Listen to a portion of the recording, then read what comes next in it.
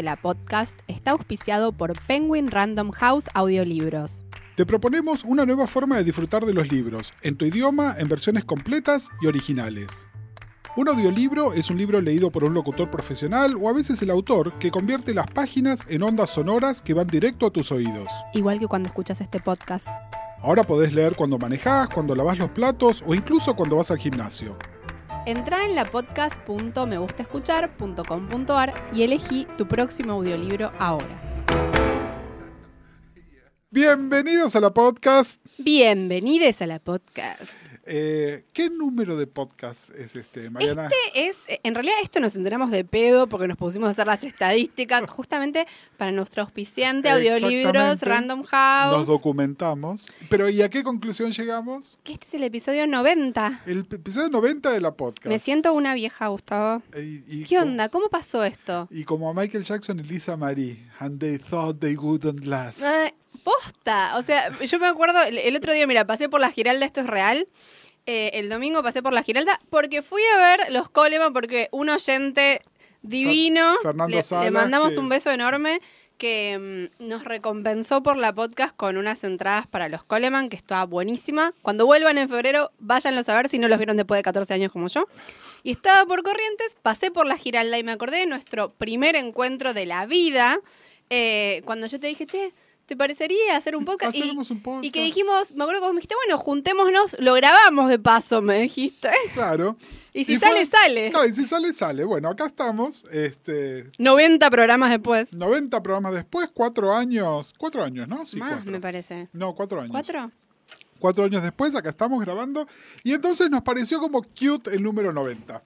Y en realidad tuvimos 2 ideas. ¿Sí? Sí. En la vida.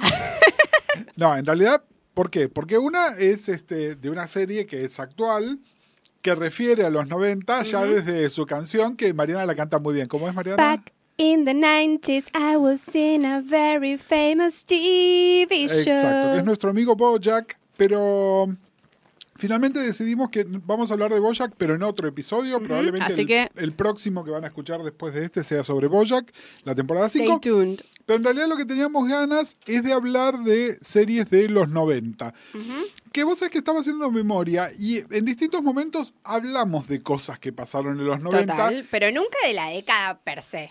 Exactamente, y también me parece que, y esto por ahí reavivado ahora con nuestro rewatch de Sex and the City, Total. creo que también merece la pena como hacer una mirada hacia atrás, ¿no? De a ver qué cosas estaban buenas o que estaban como adelantadas y qué cosas no resistirían ahora a una mirada 20 años después o 25 años después o hasta 30 casi después, ¿no? Completamente. También me parece que seguro va a ser una década que nos va a encontrar a ambes en momentos muy diferentes de nuestras vidas, ¿no? Como Sí, que para mí fue mi adolescencia. Pero es un poco también el mitad de camino, porque cuando yo refiero por ahí a cosas de los 80 a los 70, vos claramente, a menos que las hayas visto en la nostalgia, no las viste.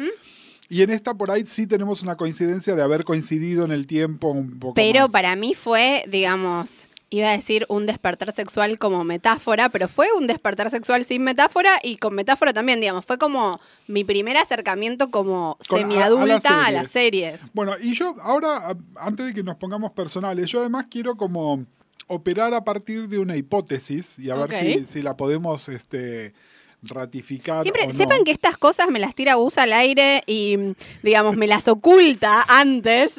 O sea, esto lo tiene guardado, no me lo dice para ver qué cara pongo. No, pero esto yo creo que fue en el episodio 2 o 3 de la podcast que con Mariana decidimos no hablar de lo que íbamos a hablar al aire.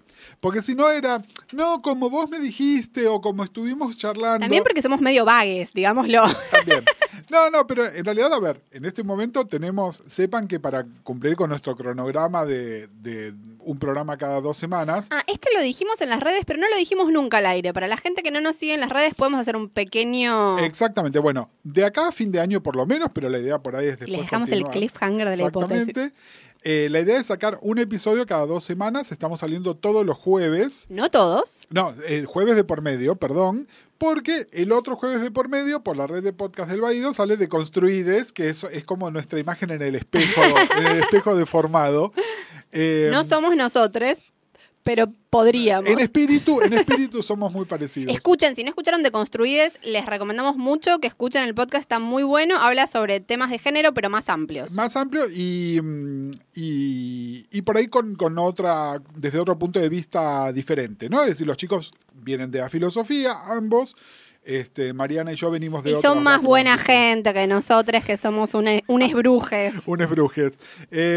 Entonces, los jueves por medio, pueden escuchar la podcast. Y después, el jueves que no escuchan la podcast, escuchan Deconstruides. Es un win-win para los oyentes de ambos podcasts. Jueves tarde de género en El Baído. Bueno, pero ¿por qué estábamos hablando de esto? Porque cuando nos comprometimos a hacer esto, estamos haciendo producción. Es decir, de alguna manera, por ejemplo, el rewatch de Sex and the City requiere que nos sentemos a ver temporadas enteras y coordinar cuándo estamos viendo. O, por ejemplo, hoy que nuestra intención sería grabar más de un episodio, tuvimos que ponernos de acuerdo sobre qué teníamos que tener visto a la fecha de hoy para hacerlo. Entonces, no es que es una improvisación total, pero sí nos gusta el efecto reacción del otro. Es la primera vez que tenemos planeado de acá a fin de año todo. Somos unos atrevidos, sí. No estamos tan profesionalizados que en cualquier momento vamos al ISER, no sé, hacemos una cosa. Pero bueno, volviendo a mi hipótesis es que, y eso se puede decir de todas las décadas, pero en los 90 creo que, sobre todo por una cuestión de acceso a la información que tuvimos, fue mucho más claro. Los 90 contienen, aparte de a los 90, contienen a los 80 y a los 2000 también. Chan, chan, chan, chan. A ver, fundamente, alumno Casals. De alguna manera, los primeros años de los 90, pero mucho de los 90, todavía conservaban formatos y tropos y formas de hacer televisión propias de las décadas anteriores, especialmente de los 80. Son todavía los años de la televisión abierta, son los años todavía de que había 3 cadenas, aunque en los 90 aparece la cuarta, y de hecho vamos a hablar bastante de series de la cuarta cadena. Pero también es cuando empieza a aparecer el cable y particularmente HBO como un jugador importante dentro de esto, y hay series. El otro día hablábamos de Sex and the City, ¿no? Que sería medio como injusta llamarla una serie de los 90 porque en realidad la mayor parte, o Sopranos, que sí, ambas empezaron en el año 98, 99, pero que las pensamos como series de los 2000. Pero series como Oz, por ejemplo, que son bien de los 90, que no solo involucraban maneras de hacer televisión similares, sino también muchos de los jugadores que después iban a ser muy importantes y ya estaban presentes de alguna manera. Entonces creo que hay un recorrido de esto, ¿no? Y que incluso, para mí, el formato de los 90, sin lugar a dudas, es la sitcom adulta, en el sentido de que es la sitcom no familiar y no workplace, sino el modelo Seinfeld, Friends, etcétera. Total. Ese creo que es el formato más emblemático, que sin lugar a dudas es el formato de los 80 ayornado a los 90, pero que también... Y que casi diría que al 2018 no cambió demasiado. No, y que además, a ver, muchas de las series ahora de la single camera, de alguna manera están inspiradas en estas series también. Cambiaron a nivel estético, pero no tanto a nivel narrativo. Claro, pero fíjate, a ver, ¿por qué en este momento podemos ir a Netflix y tener los capítulos de Friends en HD? Porque estaban filmados en 35 milímetros. Básicamente ya había una conciencia, mientras que, no sé, The Nanny estaba filmada en Numatic. A esto voy, ¿no? Que ya había una conciencia de que este producto tenía otros estándares de calidad y que estaba pensado para que durara, ¿no? Es decir, por eso me parece que es una transición que toma y resignifica lo que venía antes, pero que también adelanta las cosas que tenemos ahora naturalizadas como los formatos actuales. Bueno, de hecho, muchas series, como vos decís, que creemos que empezaron en el 2000, en realidad empezaron en el 98 o en el 99. Claro, bueno, sí, y que las pensamos como series de los 2000, no las pensamos en lo más mínimo como series de los 90. Y si somos técnicas, la tercera edad dorada de la televisión empieza a fines de los 90. Exactamente, porque además, si consideramos estrictamente que empieza con Sopranos, ¿no? Es en los 90, sin lugar a dudas, y esto también abre, este episodio hay que pensarlo junto con nuestros 2 episodios anteriores sobre Sex and the City, ¿no? Total, bueno, obviamente no vamos a hablar acá de Sex and the City porque ya tenemos... Le estamos dedicando un montón de tiempo, pero es así. Y una cosa también, porque cuando grabamos el episodio de Sex and the City Season 2, todavía no había salido al aire el de la Season 1. Tuvimos muchísimos mensajes, mucho engagement, como nunca. Creo que desde el episodio de abuso de lo que vamos a hablar probablemente cuando hablemos de BoJack, no teníamos tantos mensajes y de mucha gente que no estaba viva en los 90. Sí estaba viva, pero que no era persona. Y de mucha gente que yo no sé si son oyentes habituales de la podcast, en general, muchos porque se inhiben por el hecho de que estamos hablando de series que por ahí no vieron, pero Sex and the City sí la vieron, y se armó como un boca en boca, ¿no? Sobre todo de chicas que la vieron y que tienen una opinión distinta de la que tenemos. Mandarnos los mensajes. Nos encantan todos los mensajes, síganos los pasando. Incluso muchos mensajes nos llegaban por privado. Por WhatsApp, Mariana mandándome capturas de los WhatsApp que les mandaron. Que me mandaban, aparte, amigas que me mandaban capturas de su chat con otras amigas que yo no conozco hablando de Sex and the City. Pero bueno, hablando de los 90 y de nuestra experiencia personal en los 90, obviamente tenemos que hablar de el soporte, ¿no? Y también me parece que en ese sentido es una época de transición. Para mí, si vos me decís los 90, ¿qué pienso? Sony Entertainment Television. Totalmente. Que no es lo que es hoy el canal Sony. No, a ver, Sony fue un momento de quiebre para nosotros. Sony empezó a darse acá en Argentina en el año 95. O sea, mira, los 90. Y fue clave, primero porque hay una larga tradición, creo que esto en algún momento que hablamos de comedia lo contamos, sí. En Argentina las series de media hora no funcionan. Entonces, en general, a menos que se les hiciera alguna transformación al formato o fueran Alf o Los Simpsons, y piensen cuántas temporadas de Los Simpsons siempre se dieron en formato de 1 hora, es decir, 2 episodios pegados o algo así. La serie de media hora en Argentina no se pasa o se pasaba de otra manera. Entonces, nos quedamos afuera de los grandes fenómenos de la sitcom de los 80. Nos quedamos afuera de Family Ties, de Cheers, de Cosby, de un montón de otras cosas.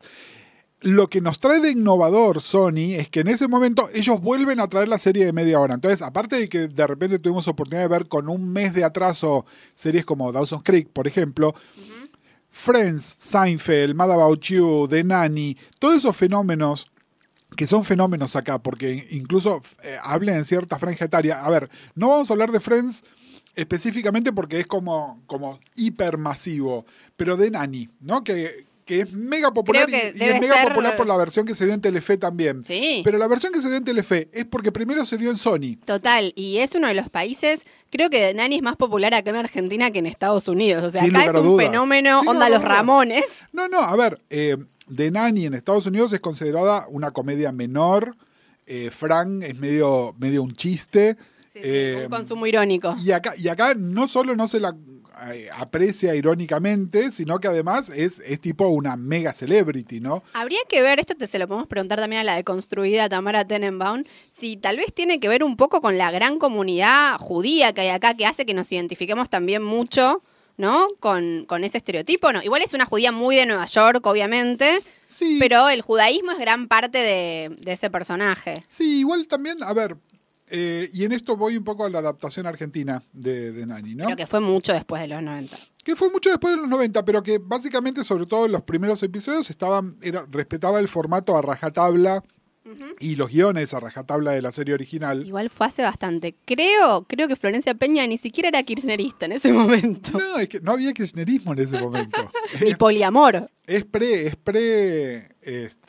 Sí, debe ser presidencia de Duhalde. Es decir, más o menos. Chan. Para que nos pongamos en contexto. No, pero lo que voy es el background que le armaron a ella, ¿no? Donde claramente había gente judía argentina, estaba Axel Kuchevaski, había un montón de otra gente. Que Florencia fuera de Lanús, yo creo que lo conté varias veces. ¿Axel Kuchevaski trabajaba como actor? No, pero adaptaba los guiones. Ah, ok, porque dije, pará. No. Estoy teniendo una ACV. Justamente tenía mucha más influencia porque era uno de los productores y estaba trabajando en la adaptación de los guiones. A lo que voy es, el hecho de que el personaje de Fran / Flor fuera de Lanús, yo creo que esto lo conté, yo soy de Lanús, yo viví rodeado de una comunidad judía muy importante, en Lanús hay una comunidad judía muy muy importante, yo iba a la misma escuela que además iban la mayoría de los chicos judíos, pero lo que voy es, hay una especie de clase media más bien baja, suburbana, judía, que sería la de Queens, que de alguna manera Total, te muestra sí, esto, por eso ¿no? digo, para mí hay un paralelismo. Total, es decir, me parece que haya, y la relación que tiene Manhattan con Brooklyn y Queens y gran parte de New Jersey, como si fuera el Gran Buenos Aires, digamos, esos Bueno, fenómenos. de hecho, un amigo mío dice que 11 es lo más parecido a Nueva York que hay en Buenos Aires porque tenés, viste, todas las colectividades. Total, pero bueno, a lo que voy es, Sony marcó ese momento de cambio, pero... De nuevo, Sony nos llegó en el año 95 y si bien Sony mostró unas cuantas cosas retroactivas, muchos de los fenómenos de primera parte de los 90 no nos llegaron o nos llegaron después un poco más tarde. Y por esto digo también, en realidad los grandes fenómenos de la sitcom de los 80, de los 90, son bien producto de los 80, son las sitcom, lo que se llamaba la working class sitcom, de las cuales la más emblemática es Roseanne.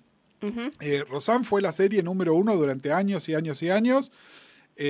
Después empezaron a salir los copycats de Roseanne. Había una serie llamada Grace Under Pressure, por ejemplo, donde básicamente lo que traían de innovador es que no eran familias de clase media, eran familias clase trabajadora, en general con muchos hijos, que vivían en lugares suburbanos y que tenían problemáticas de clase trabajadora, ¿no? Algo que en la televisión norteamericana no se veía desde los 70, porque todos los 80 era de dinastía para arriba, ¿no? Es decir, era una Algo tendencia tal a vez mostrar algo totalmente diferente. como lo que trató de refritar el finado Louis C.K. con Lucky Louie, ¿no? Claro, bueno, es que Lucky Louie era heredero de ese tipo de sitcom. Me parece. Claro, por eso digo, clase muy trabajadora, problemas de guita reales. Claro, pero me parece que él no lo trataba de reflotar, sino que era como un continuador de ese estilo, sí, de ese total, estilo de sitcom. Que no funcionó, pero que intentaba dialogar con eso. Y el otro gran fenómeno de la primera mitad de los 90 es Murphy Brown. Murphy Brown lo que tenía es que era la comedia intelectual, de alguna manera. Ahí sí no era clase media, era políticamente mucho más astuta. Y es famosa porque, y de hecho hay una rivalidad entre Roseanne y Candice Bergen, porque todos los años que estuvieron las dos nominadas como mejor actriz en una comedia, los ganó siempre Candice Bergen, al punto de que Candice Bergen se retiró de la carrera de los Emmys. Sí, la contaste ya esta anécdota al aire que me parece muy emblemática. Que alguien haya dicho, no me den más premios. Como que por un lado, o sea, no sé si es un gesto de mucha humildad o de mucha soberbia. Tipo, ay, no me premien más. Bueno, mira, yo realmente me hubiese encantado que hace 2 o 3 años Julia Louis-Dreyfus hubiese dicho, bueno, ¿sabes qué? Ya está. Sí. Gracias, ya entendí el reconocimiento que me diste. Pero hay otra gente. Démosle una oportunidad a otra actriz. Y sí, me Sí, parece que hay algo ahí que... Me parece que es un poco honesto, ¿no? Es decir, aunque sea un gesto engreído, me parece un gesto honesto. Sí, también hay algo como de, siempre que la ves a Julia recibiendo el 9º Emmy consecutivo y vos decís, ya, ¿entendés? Como, no sé, hay gente para la que significaría tanto eso y ella en algún punto lo está coleccionando. Bueno, pero hablando de Julia, el gran quiebre de la comedia lo genera Seinfeld, justamente.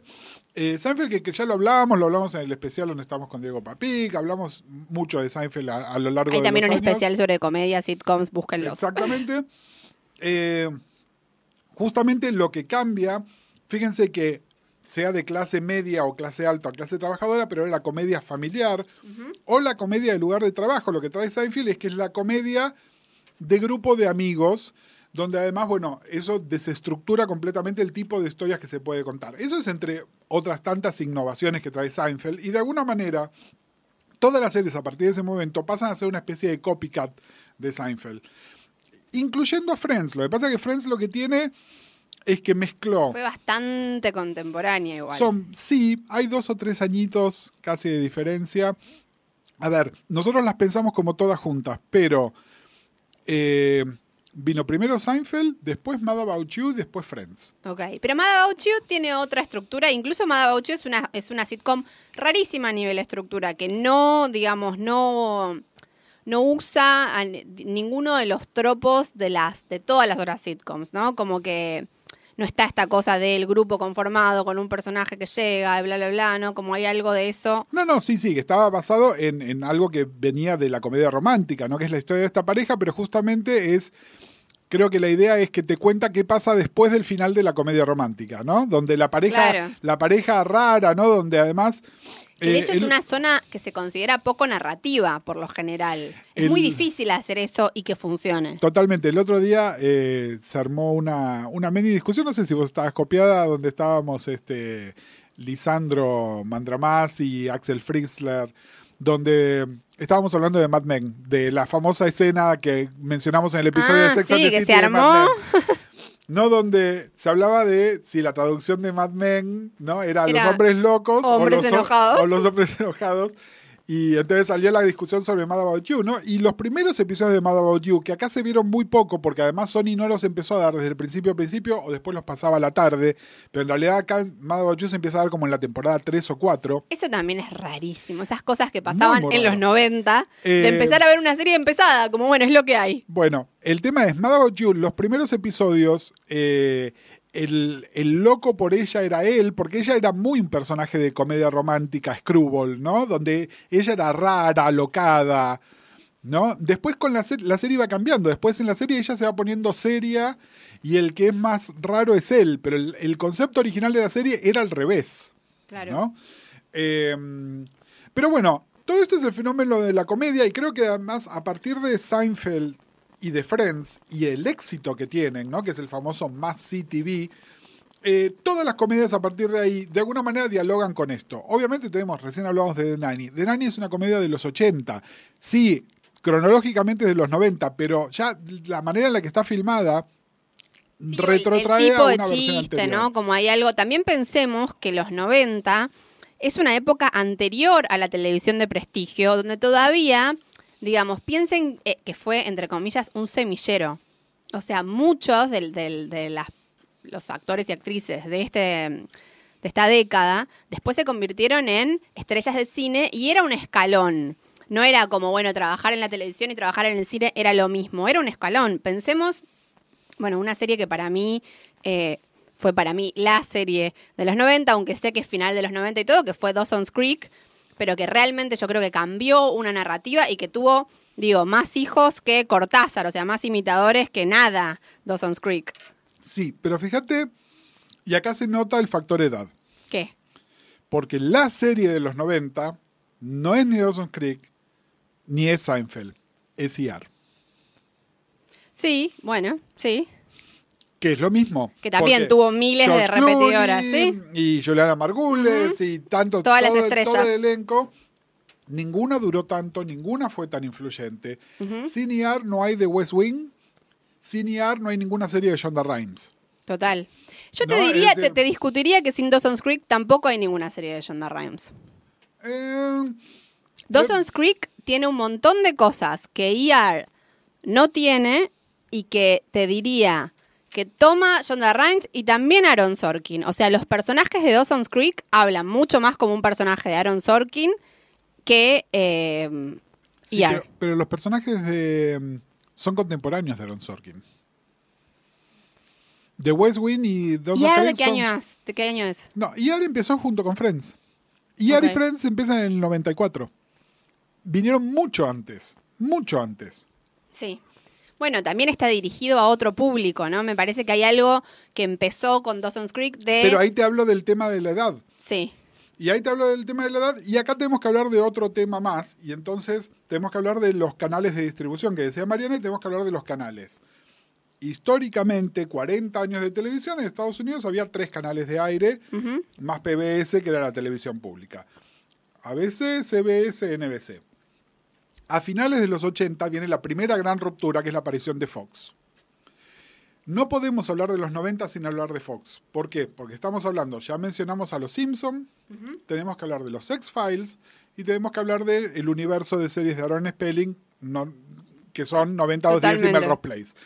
Que me parece que esa es el verdadero semillero. ¿Por qué? Porque a mediados de los 90 aparecen otras 2 cadenas más, que son UPN y WB, que son las que después se fusionaron y ahora son la cadena CW. ¿Cuál es? A ver, Fox lo que hizo fue empezar a considerar una demografía más joven y empezar a considerar la demografía afroamericana, que las otras cadenas no lo estaban haciendo. Y luego... Tardaron un par de años. UPN y WB toman eso y llevan eso un escalón más. UPN era prácticamente completamente afroamericana y la WB era completamente teen. En la W, entonces, tengan en cuenta que estos son los canales donde salieron Buffy, Dawson's Creek, Felicity. Digamos, todos estos fenómenos adolescentes del finales de los 90 salen de estos canales. Estos canales estaban medio como canibalizándose unos a los otros, se juntaron los dueños de estos canales, que eran CBS y Warner, y decidieron fusionarlo en esa cadena que se llama la CW, que ahora la asociamos como la cadena de las series de superhéroes. Pero que en su principio era la cadena. Para mí es la cadena de las series con gente muy joven y muy linda. Totalmente. Es que en realidad ellos de alguna manera, y las series de superhéroes de la CW básicamente funcionan bajo ese concepto. Digo ahora de hecho, Greg Berlanti viene de ahí. El primer éxito de Berlanti es una serie que acá se dio también que se llamaba Everwood. ¿Te acordás? Sí, total. Bueno, Everwood es de Berlanti. Que se daba por Warner. Se daba por Warner, exactamente. Pero pensándolo ahora, obviamente que no se pueden pensar los 90 sin Beverly Hills y sin Melrose Place. Es cierto que Dawson's Creek es una respuesta claramente a Beverly Hills, más que a Melrose Place, por la edad de los personajes. Sí. Pero me parece que hay algo que hizo Dawson's Creek, insisto, no podría existir sin Beverly Hills, pero que cambió, digamos, tanto el juego que siento que, por ejemplo, Gilmore Girls no podría existir tampoco sin Dawson's Creek. Yo creo que Gilmore Girls es anterior. O son estrictamente contemporáneas. Vamos al señor Google. De hecho, hay una en la revista Entertainment Weekly, que también tenemos que, si hablamos de los 90, tenemos que hablar de Entertainment Weekly como una nueva manera pre-internet de tener los consumos culturales asociados, ¿no? De alguna manera aparecer, ser una película, una serie o un disco que merecía una nota en EW. Gilmore Girls es del 2000 y Dawson's Creek es del 98. Bueno. Así que es posterior. Está bien, pero a lo que voy es... hay una foto famosa cuando se fusionaron UPN y la CW, que eran las ingenues de la CW. ¿Qué es las ingenues? Las ingenues son las actrices, las ingenuas. Ah, ok. Mariana. ¿Dónde estaban Sarah Michelle Gellar, Kerry Russell, Alexis Bledel, todas las chicas de Dawson's Creek, qué sé yo? Okay. Que parece que se odiaban entre ellas y de hecho la foto está trucada. Es decir, parece que están todas en una foto así angelical y en realidad están todas fotografiadas por separado porque no se podían ver unas con las otras. Bueno, nos estamos olvidando de Jennifer Love Hewitt, ¿no? También, fenómeno de los 90. Partió Five. Fenómeno de Fox también. Pero, a ver, volvemos un poquito, porque estamos hablando de... estamos abriendo miles de pestañas, pero perdón. Estamos hablando de Fox, efectivamente. A ver, Fox, ¿cuándo se posiciona? Fox se posiciona primero por un late night que nosotros no vimos, pero que lo deben haber visto referido en miles de otras series, que era el show de Arsenio Hall, ¿no? Que era como muy importante, porque además era conductor del late night, afroamericano, donde de alguna manera él vía el New Jack Swing y el hip hop, abrió las puertas al living de la gente a un montón de cosas que pasaban en la cultura más juvenil afroamericana que no se tenía en cuenta, y Los Simpson. Total. Que de nuevo, no pensamos en Los Simpson como una serie de los 90, pero son los 90. Sí. Y de alguna manera... Es que me parece que ya Los Simpsons es un fenómeno tan inabarcable que no sé cómo la podríamos clasificar. Y de hecho... Si bien es fácil pensar en, no sé, en Padre de Familia como una sucesora de Los Simpson, o también obviamente en South Park o en BoJack Horseman como cosas que no existirían sin Los Simpson, tampoco existirían en todas estas comedias tipo Malcolm in the Middle sin Los Simpson. Es decir, ese estilo de familia mega disfuncional que en realidad más que deberle a Roseanne y su familia, le debe a Los Simpson. Sí. Como familia, ¿no? Es decir, Los Simpson abren todo esto. Lo que pasa es que, bueno, vamos a hablarles muy poco de Los Simpson porque Los Simpson son como un fenómeno multidisciplinario que requeriría muchísimas más horas para ser hablado. Yo personalmente, además, esto ya sé, ahora me llegan los unfollows, yo no soy acólito de Los Simpson. Claro, yo me gusta mucho cuando lo veo, pero tampoco soy de esas personas que te dan una cita de Los Simpsons y Está te bien. la agarra. Lo que pasa es que Los Simpson están en el aire desde hace más años que la edad de algunos de nuestros oyentes. Cuando Los Simpson salió, yo ya era un adulto. Entonces, mi relación con Los Simpson es totalmente diferente. Tengan en cuenta que cuando salió Los Simpsons, yo ya tenía 20 años. Claro. Entonces, Pero Los Simpsons es medio como Picasso, viste que tiene periodos, como Claro. el periodo azul, el periodo amarillo, no sé, como... pero bueno, no es que nos estamos haciendo los boludos con los Simpsons, simplemente que lo estamos poniendo con el fenómeno Fox. No, pero obviamente que planteó una mirada de la realidad y una crítica, un tipo de humor sobre todo. No sé en ese sentido en qué año es Seinfeld y en qué año es Los Simpsons. Obviamente apuntan a públicos muy diferentes, una es muy casi de elite y la otra muchísimo más masiva, pero... Sí, igual es muchísimo más masiva en Argentina, ¿eh? Mirá que con los Simpsons pasa algo parecido a lo que pasa con The Nanny. ¿Decís? Que es un fenómeno que está Bueno, muy de hecho Matt Groening está argentinizado. casado con una argentina. Claro, y a lo que voy está, a ver, los Simpsons son populares en todo el mundo y por eso hay parques temáticos de los Simpsons, no estoy negando eso, pero me parece que esa devoción adicional que hay por los Simpsons es un fenómeno muy argentino. Ok. Me Si hay parece algún que trasciende. simpsonólogo o simpsonóloga por ahí nos pueden Pero bueno, comentar qué opinan. ¿Qué pasa? De alguna manera Fox, de repente, primero con el show de Arsenio, que duró bastante poco, después con Los Simpson, después con Casados con Hijos, que duró años y años y años, y de nuevo... También con versión argentina. Y que en Estados Unidos es una serie mal considerada, ¿no? Porque consideraban que era de un humor burdo y que tenía un formato que no era actual, y sin embargo es un clásico recontraclásico. Lograron la popularidad. No porque no tenga un humor burdo. Pero digamos, Los Simpson y Casados con Hijos conquistaron al público adulto. Después viene 90-210 y Melrose. Conquistan al público juvenil, pero seguía siendo una cadena trash. Y acá es donde aparece una serie que originalmente es trash, pero que le dio finalmente el prestigio que necesitaba Fox, que exactamente que son los X-Files. Y bueno, los X-Files, que empieza siendo una serie de género, y tengan en cuenta que en general, y sobre todo todavía aún más en los 90 que ahora, las cosas de género se consideraban trash abiertamente. Pero bueno, se transformó... Digo, hacer el crossover de eso es casi como cuando empezaron a pasar cumbia en kikes, digamos. Exactamente. Y fue un fenómeno, de nuevo, ¿no? También acá nos sirve hablar de la experiencia argentina, porque fue un fenómeno en Argentina, y tengan en cuenta la diferencia esencial de esto, que es lo mismo que Los Simpsons. Durante todos los 90, la pantalla caliente de Argentina era Telefe, y tanto Los Simpsons como los X-Files estaban en la pantalla de Telefe. Sí.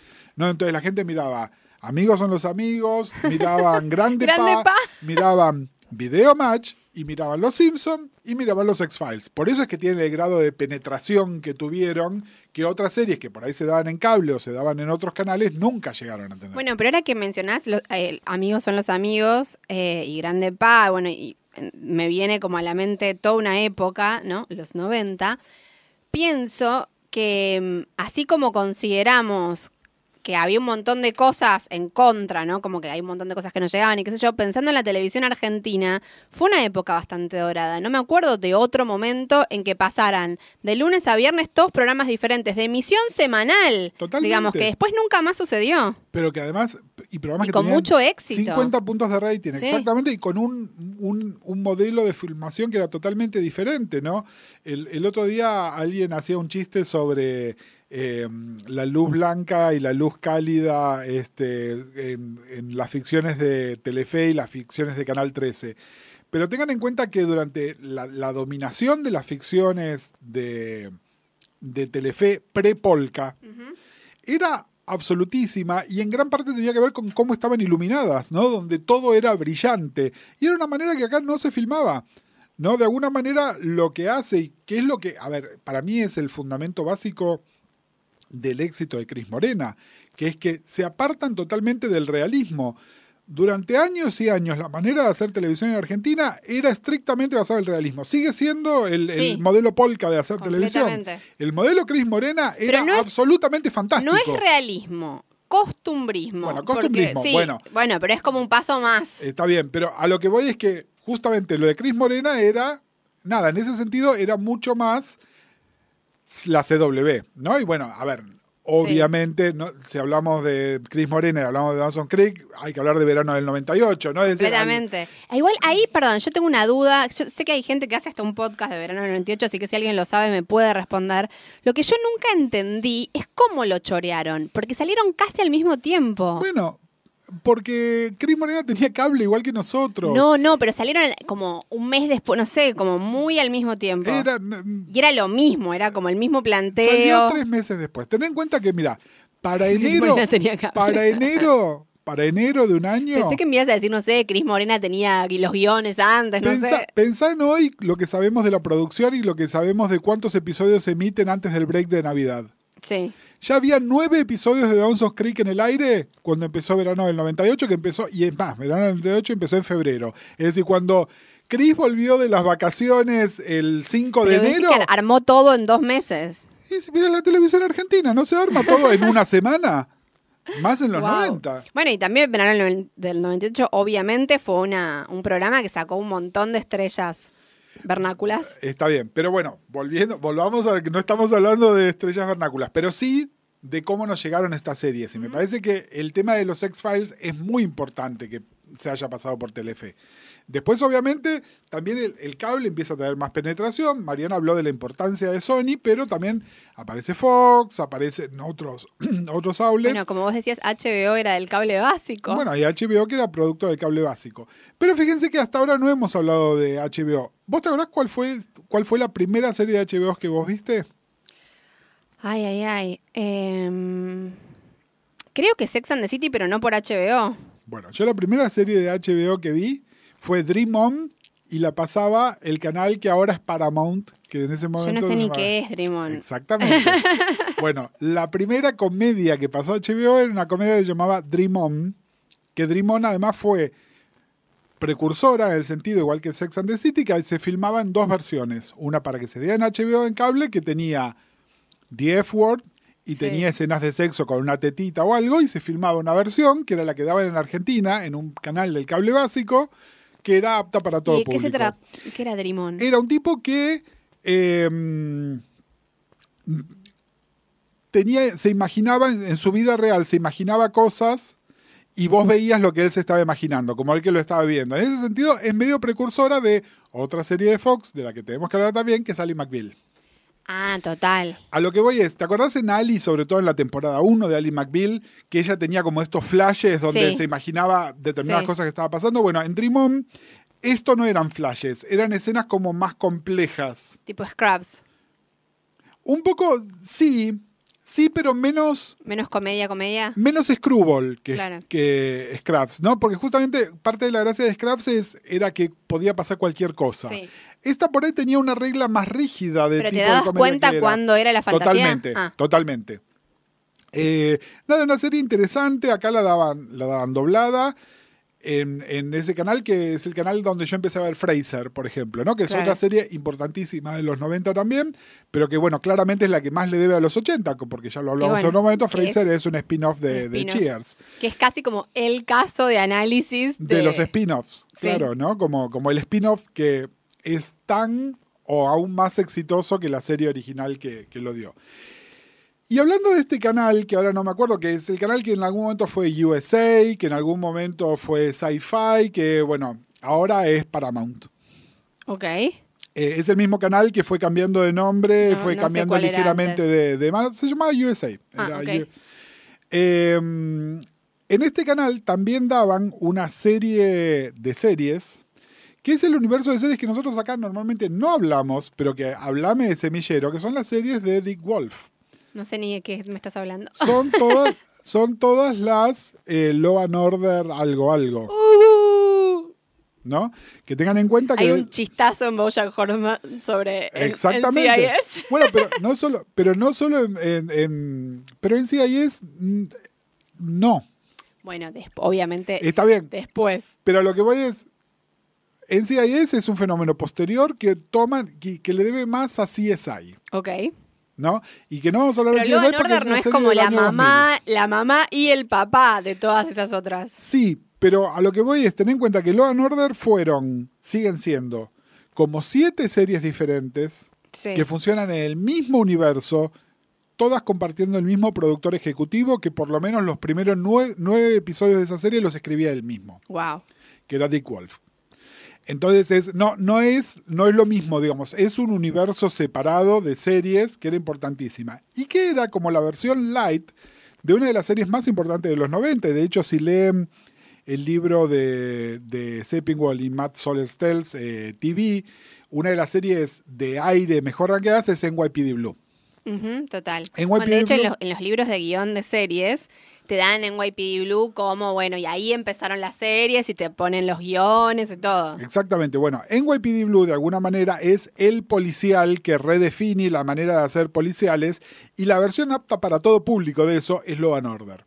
Obviamente NYPD Blue es la que ganó premios y la que... Bueno, pero aparte, más allá de apta para todo público, si alguno o alguna nunca vio un capítulo de Law and Order, es muy... La estructura es muy simple. Es la primera parte del capítulo es Order en realidad, y después ¿no? O sea, primero alguien comete un crimen y están los policías, van, qué sé yo, lo atrapan y después viene, digamos, no termina en que lo atrapan, sino que tiene que venir la ley y ver si va a la cárcel o no va a la cárcel y sería como una de abogados y una de policías, todo en una. Bueno, y si se fijan los elencos de estas series que... Y de nuevo, son series porque son varias, ¿no? Está la Law and Order original, que duró como 19 años, pero que ya no está en el aire. En este momento la que está en el aire con continuidad es SVU, que de hecho está empezando Unidad de Víctimas Especiales. Está empezando su temporada número 20. 20. No, digo que no es lo mismo NYPD Blue con Law and Order, porque NYPD Blue es un caso de análisis en los libros de guión, porque empieza la serialización profunda y la transformación de sus personajes principales. Pero a lo que voy es que hay una cierta manera en mostrar el trabajo de la policía y el trabajo de los abogados y la vida de la ciudad, cosas que por ahí ahora tenemos como súper emblemáticas en The Wire, pero que empezaron en NYPD Blue y que de alguna manera llegaron al gran público en una versión con un litro de soda adentro a través de las Law and Order. Hay una relación entre todas estas series, Igual, hay una influencia mutua y recíproca. Hay algo que yo creo que nunca voy a terminar de entender, justamente por una diferencia cultural que creo que es insalvable, que es esta fetichización que tienen les yankees con la policía y todo eso. Es como, siento que hay algo donde no puedo identificarme. Bueno, pero porque lo estás pensando como una argentina de 30 años. Bueno, por eso digo que no. Nació después de la dictadura, además, ¿no? Nuestra imagen de la policía está para siempre afectada por eso. Pero la tradición del policial en las culturas sajonas, el detective, la figura del Sherlock Holmes, ¿no? Es una gran tradición que después... Sí, el detective sí, pero el detective para mí es casi un personaje mitológico como un elfo. Pero el policía es alguien que yo digo, bueno, sé más o menos lo que es un policía y para mí un policía no es ese héroe del que hablan les yankees. Bueno, por eso es por todo lo que vos decís, obviamente, sí, porque vivo acá y tengo la historia que exactamente, tengo. Exactamente, culturalmente nos es inasible y de hecho, y esto está... muy marcado. No sé, ¿estás escuchando la última temporada de Serial? Escuché 2 episodios. Bueno, una persona de tu edad afroamericana claramente no ve a la policía de la cual nos reímos en Brooklyn Nine-Nine. No. Ven a la policía y le tienen miedo. Es The Wire. Exactamente, es en el episodio 2 de la temporada de Serial donde justamente hablan de eso y hablan de las encuestas, donde hablan de cuál es la percepción que tiene la gente de la policía. A ver, esto está cambiando. Lo que pasa es que, bueno, también creo que no es secreto, las fuerzas de seguridad en los Estados Unidos durante mucho tiempo bancaron este tipo de proyectos para generar, bueno, sí, de alguna manera un fenómeno de propaganda masiva. Pero bueno, también es cierto que ellos tienen una relación con la ley, las figuras de la ley totalmente distintas. Bueno, pero también la tienen con los abogados. Con el ejército. Con el ejército, pero también fíjate que lo tienen con los abogados.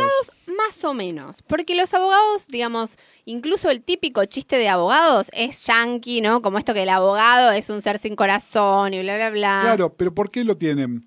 Porque vos allá te torciste el pie y podés hacerle un juicio a alguien. En la cultura del juicio, acá en Argentina, no es así, no existe.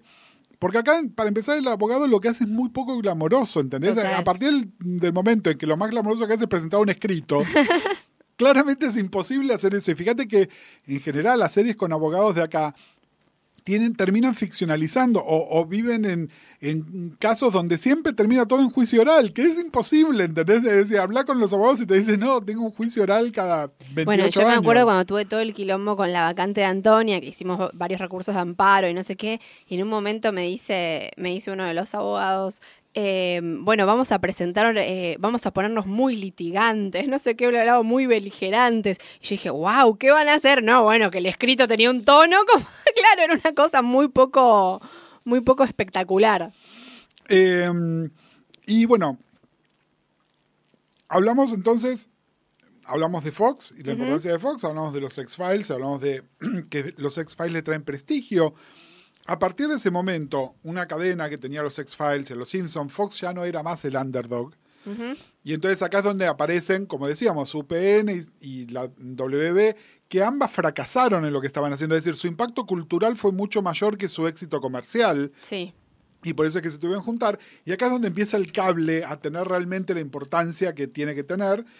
Y creo que el gran fenómeno del que se habla poco de cable y que es en realidad el germen real de la segunda Golden Age, y es Oz, ¿no? Que es una serie de HBO de formato más corto, de temática hiperadulta, donde todos estos tropos que estamos ahora medio cansados, el antihéroe, La violación, la sexualidad innecesaria, la teta reglamentaria de HBO, pero en este caso el pito reglamentario de HBO, todas estas cosas. el gore, hiperviolencia. Todo esto nace en Oz, que es una serie de los 90, ¿no? Incluso, bueno, muchos de Christopher Meloni, Eddie Falco, ¿no? Y cantidad de actores que después hemos visto en otras series y los tenemos asociados con otras series, empezaron en Oz. Claro. O por lo menos tuvieron su primer showcase, digamos, importante en Oz.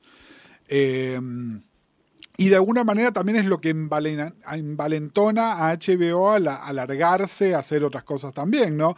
Tengan en cuenta que en esta época era medio inconcebible que una serie de cable ganara premios. Claro, sí, total. ¿No? Hoy es inconcebible que una serie de aire gane premios. Claro. Sí. Y en realidad la pregunta ahora es si el nuevo streaming de un canal muy menor va a lograr meterse en la cara de los premios. Y la prueba está que sí, ¿no? Hulu, su primer año de contenido original, ganó premios. Amazon este año lo mismo, etcétera. Bueno, pero ¿no? también está el caso de CBS, ¿no? Que con The Good Fight está intentando hacer algo como es streaming, como Sí, poder bueno. hacer algo de mayor calidad que lo que puede hacer Sí, al aire. pero sigue siendo CBS. Me parece que ahí hay una decisión estratégica que va a cambiar, ¿no? Esto para nuestro episodio parte 2 de abuso que en algún momento vamos a hacer. Sí. Pero si no se enteraron, una de las personas que tuvo que retirarse de su cargo de forma no amistosa fue Les Moonbows, que era el directivo mayor de la CBS. Y junto con él se tuvo que ir varias personas de su equipo también, ¿no? Chan, chan. Que no es un tema menor, y tengan en cuenta que CBS tiene un posicionamiento que es para un público más adulto mayor, digamos, ¿no? Gente de más de 50 años, que también, y que incluso sus propuestas arriesgadas sigue siendo una serie de abogados con Christine Baranski o la serie número 9 de Star Trek. Es decir, aún su propuesta edgy sigue siendo una propuesta conservadora. Esto probablemente cambie ahora, pero porque hay un cambio de aire ahí y que son cosas que no vamos a ver en 2 meses, probablemente cosas que vamos a ver en 2 años. Porque no son como Gris Morena y no sacan una serie. Exactamente, es decir, todas las series que vamos a ver en el 2019 están en producción en este momento. Sí, total. Entonces, lleva esos muchísimo tiempo desarrollar una serie, muchísimo. Y muchísimas series que están completamente producidas antes de salir al aire también, ¿no? Sí, y que a veces, por ejemplo, cambia el clima social y una serie ya filmada de todo no sale al aire. Totalmente. Bueno, creo que nos estamos quedando cortísimos, pero antes de cerrar, me gustaría que más allá de esta cosa medio enciclopédica, historicidad, bla, bla, bla, dijéramos ambos Una cosa más personal, digamos. ¿Cuál fue la serie que a vos te marcó o cuál fue tu experiencia en los 90? O tu serie favorita. A mí con los 90 lo que me pasó es que me hizo volver a las series, pero que en realidad tiene que ver con esto. En los 80 acá era muy difícil ver series. Y de hecho, una de mis series favoritas es uno de estos híbridos 80-90, que es 30 Something, que empezó en los 80 y acá se daba en televisión abierta y terminó en los 90. Uh-huh. Pero fíjate que yo te hablo de 30 Something o te hablo de Moonlighting y son series que acá dieron en la televisión abierta, si no yo no las hubiese visto. Bueno, el otro día alguien nos tuiteó algo de This Is Us y le dijiste, vamos a hablar algo de eso en el especial. Bueno, porque para mí This Is Us es una serie que le debe muchísimo a los 90, ¿no? Es una serie... Son los 90 bien hechos, ¿no? Uh-huh. Es decir, hablábamos de Party of Five, hablábamos de ese tipo de series. Son estas series que tenían valores de producción, guiones bien escritos, que apelaban al corazón, ¿no? Cosas de televisión de aire bien hechas, que a mí me parece que hoy atrasan. Ok. A mí me parece que hoy atrasan, pero porque vimos ya otros formatos. No significa que no haya lugar, simplemente que... Bueno, evidentemente hay un gran público, o sea, la gente está desesperada con This Is Us. Y yo elijo no verla. Y también entiendo que mucha gente lo está viendo porque está medio como harta del cinismo. Uh-huh. Y lo que tiene This Is Us es que es una serie no cínica y súper respeto eso. A mí me pasa con los cómics todo el tiempo. Porque cada vez me gusta más el cómic de el superhéroe que sonríe y un poco más leve. Porque estoy cansado de ver a los Batmans del mundo, que los Batmans del mundo son los Walter Whites y los Don Drapers, ¿no? Uh-huh. A ver, yo entiendo la respuesta a ese al anticinismo. Personalmente a mí no me atrae.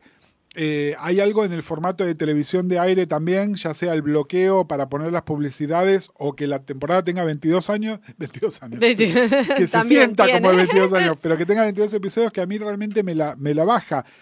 Pero entiendo, a ver, yo This Is Us en el año 98 lo hubiese mirado, porque miraba Felicity, porque no había otras 500 series. No, y le podía dedicar el tiempo y además era algo que disfrutaba de gastar una hora de mi tiempo semanal uh-huh. en ver la serie con los cortes, ¿no? Porque además era verla en la tele y estar sujeto al horario y a la estructura ir a hacer pis en el momento que estaba la propaganda. Exactamente, y sí, probablemente grababa en VHS los episodios y dejaba programados si me la iba a perder para después verla en el momento que pudiese, pero...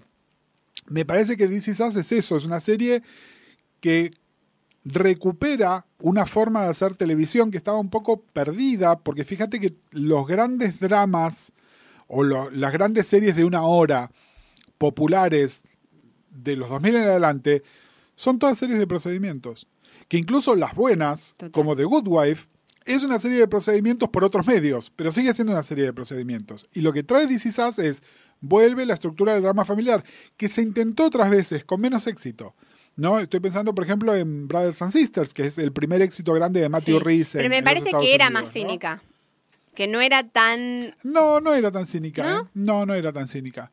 No, al contrario, mira, Brothers and Sisters se daba a la par de Desperate Housewives, y Desperate Housewives sí era cínica, y This Is Us no, era medio como el antídoto, uh-huh. ¿no? Es decir, una estaba a las 9 y la otra estaba a las 10, y era como que una era la respuesta al cinismo de la otra. Claro, pero Desperate Housewives también trabajaba algo más dramedy, ¿no? Como mucho más...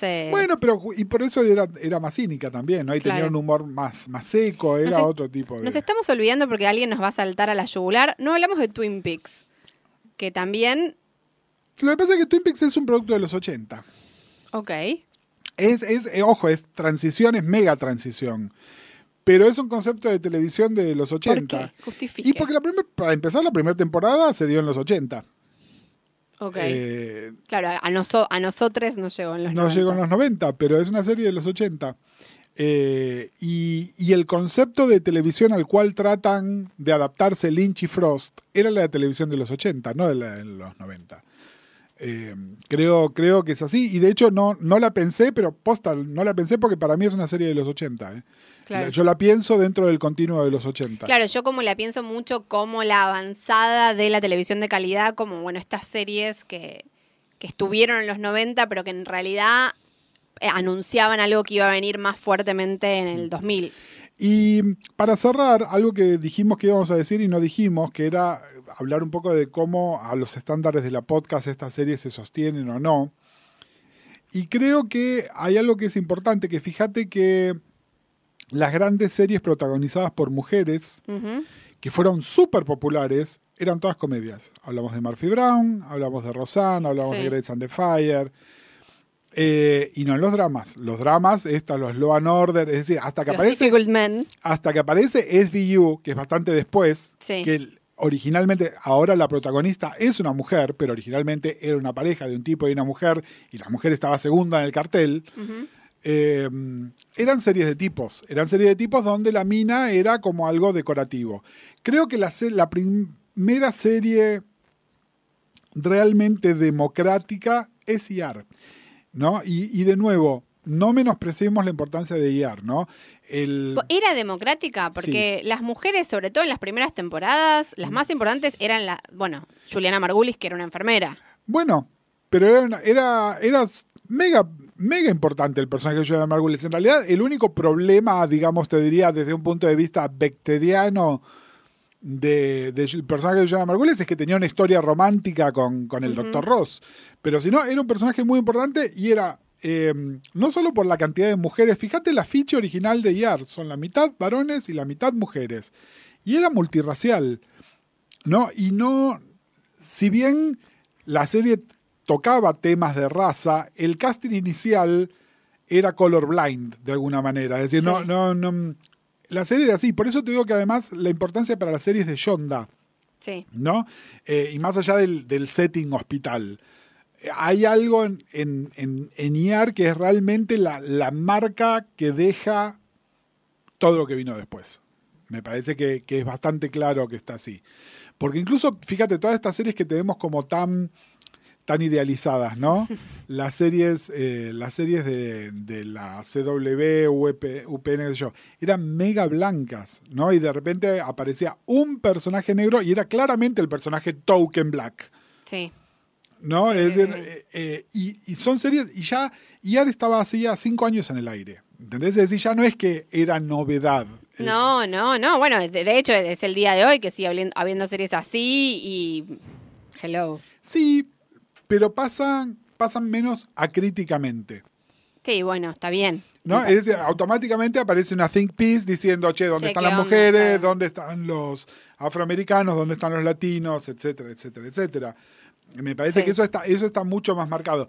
Creo, de nuevo, y esto te lo digo desde un lugar de no amor, a mí jamás me enganchó ER. Es una serie que realmente no logró engancharme nunca y sin embargo no puedo sacar la importancia. Pero hablando de engancharme, vos me habías preguntado sobre Sí. mi conexión personal. Sí. Yo me vuelvo a enganchar con las series con Mad About You. Ok. Otra serie súper blanca. Otra serie súper blanca,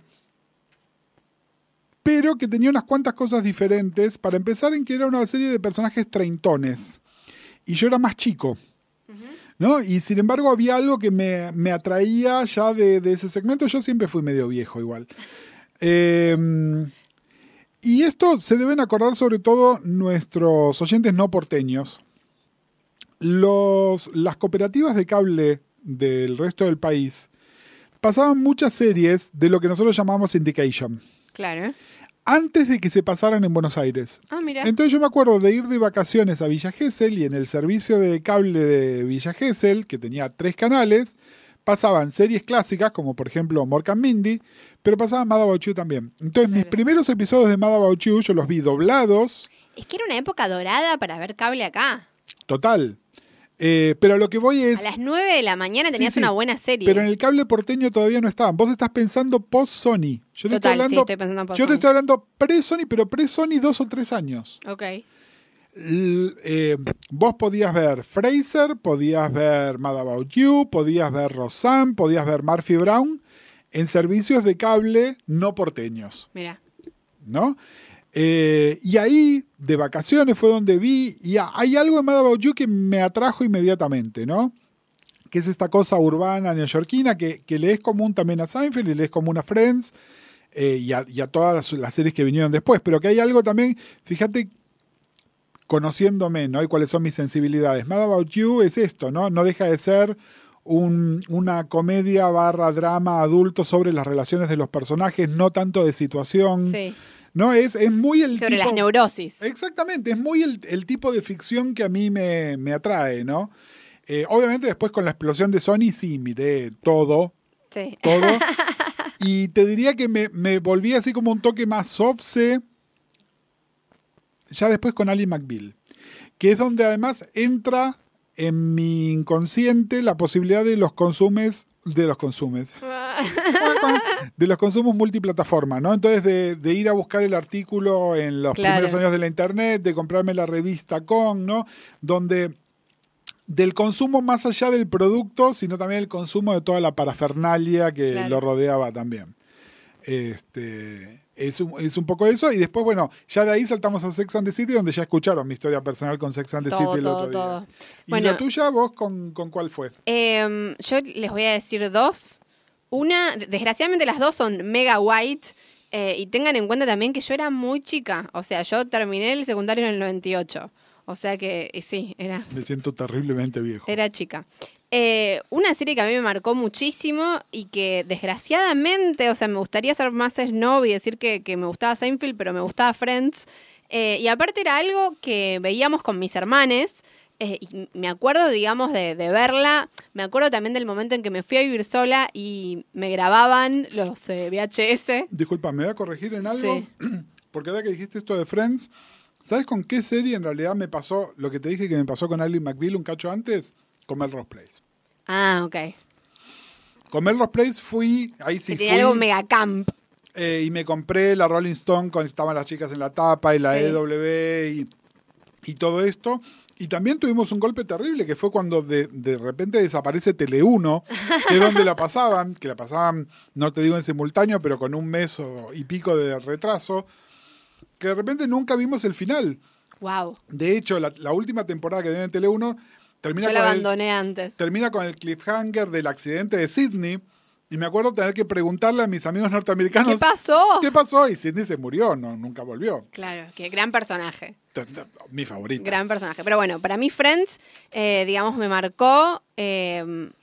Creo que había algo del humor, del gag, de esa manera que yo nunca había visto y disfrutado así. Y que es el día de hoy, hablando de si envejeció o no, yo creo que Friends no envejeció. Envejeció a nivel ideológico, obvio, digamos. Hoy en día la miro y digo, no puede ser. Sí, y no tanto como le gusta a los analistas culturales de 18 años decir que envejeció. Ojo que era mucho más astuta. Por eso No me digo que, a ver, parecía. hoy en día yo te digo, es racista, es por momentos misógina, una serie de cosas. Ahora, el chiste a mí me sigue pareciendo súper gracioso, es un relojito, digamos, está muy bien actuada. O sea que, bueno, Friends por un lado, y por otro lado, Dawson's Creek, que creo que había algo también, porque yo tenía la misma edad que tenían los personajes en ese momento, y que era una serie que trataba los conflictos de los adolescentes de manera adulta. O sea, donde no eran unos boludos, ni era las series de Cris Morena, sino que realmente había algo de entender esa angustia de tener esa edad. Y aparte que eran inteligentes y los diálogos eran inteligentes y había Bueno. algo de eso que me enganchaba. Bueno, había algo de aspiracional. Bueno, de hecho Dawson quería ser director de cine, ¿no? Como que tenía Pero todo eso. me refiero que en realidad ningún adolescente hablaba como esos adolescentes. Yo Y- sentía que yo sí. Em, Pero bueno, veo que ambos somos inmunes a los encantos de Buffy. sabés que nunca entré. Y bueno, y tampoco miraba X-Files, ¿eh? Y tenía muchas amigas que miraban X-Files, pero yo no. Y quiero que vuelvan a ver Dawson's Creek y me digan si es mi fantasía de esa época o si es así. Michelle Williams, que apareció en Dawson's Creek, que era la sobrina del productor y qué Su sé yo, big break. era muy mala actriz en ese momento, pero muy mala. Yo creo que eran todos muy malos actores. Yo creo que... No sé, Katie Holmes se sostenía, digamos, hace lo mismo que hizo siempre, pero no estaba tan mal. No, yo creo que eran todos bastante malos actores que después todos claramente tuvieron oportunidades De tomar clases. No, de mejorar. Creo que también ellos no los contrataron por ser buenos actores, los contrataron porque eran frescos y lindos. Y después cuando se dieron cuenta que podían hacer una carrera de eso, se tomaron el trabajo de perfeccionar su craft. Pero yo creo que no era en absoluto, ¿no? Y creo que de alguna manera una de las diferencias con Felicity, que es es que Kerry Russell ya tenía algo, Sí. ¿no? Aparte de que Felicity era, sobre todo la primera temporada, era más dramática, ¿no? Bueno, y una serie de J.J. Abrams, tiene como una serie de condimentos Felicity. Escuché mucho sobre Felicity cuando estábamos haciendo The Americans por todas las entrevistas que escuché a Kerry Russell, Claro. que obviamente hablan de Felicity, hablan del tema del famoso Del corte de pelo de pelo. Felicity y todo eso. Así que bueno, yo quiero, antes de que terminemos, pasar 2 mensajes. Uno, que le quiero mandar un beso a mi hermana Lali, que nos está escuchando desde Barcelona, que se fue allá por un tiempo. Y entonces le mando un beso enorme, que sé que nos escucha y le va a gustar. Esto como cuando llamó Susana de Paternal. Bueno, acá Lali Llamó de Lali de Barrio Norte. Barcelona. Y después, algo que siempre me olvido de decir, pero como sé que hay gente que escucha la podcast y no nos lee en Twitter o lo que sea, que estoy dando 2 cursos de series, si se quieren anotar, en el Laboratorio Guión. Uno, que es un curso nuevo del que estoy muy orgullosa, que es sobre pilotos de series. Vamos a analizar, son 4 clases, pilotos de series, y el otro que es online, así que lo pueden hacer desde cualquier lugar del mundo. Son 8 clases sobre cómo escribir una serie. Así que cualquier cosa, me escriben. marianevi@gmail, Twitter, todo eso. Está bien, bueno, pero por eso, ¿dónde la gente nos puede pelear porque omitimos su serie favorita de los Sí, 90? no hablaron mucho de Buffy. A Gus lo pueden encontrar en Twitter en Uncle-Marvel. A Mariana la encuentran como Marianevi, como recién le dijo, que es con N, B corta e Y. Exactamente. Nos pueden encontrar en el nuevo Instagram de la podcast. Es verdad. Tenemos Instagram, la.podcast. La.podcast, donde estamos. Que el otro día nos retó Instagram. Parece que subimos un contenido con copyright. Subimos la música de Sex and the City. Yo ni se sabía enojó. qué fue lo que pasó porque ya me llegó como el reto. ¿Qué hiciste? No, nada, donde estamos tratando no Es solo la de primer cuenta oficial de la podcast. Y no solo vamos a estar promocionando nuestros próximos episodios, sino también comentando alguna noticia, mostrando alguna cosa. Y es más, mira, ¿sabes qué voy a hacer? Voy a subir una story ahora mismo. Hola, Y la hola, gente tenemos después cuando Instagram. nos Después escuche- pueden hacer como escuchar, pongámosla en las historias destacadas. Gente, sepan que no. Y otra cosa, mi Instagram personal, yo lo uso para subir fotos como de mi hija y cosas así que realmente si alguien me suma y no les acepto, es simplemente por eso. No tiene contenido serial.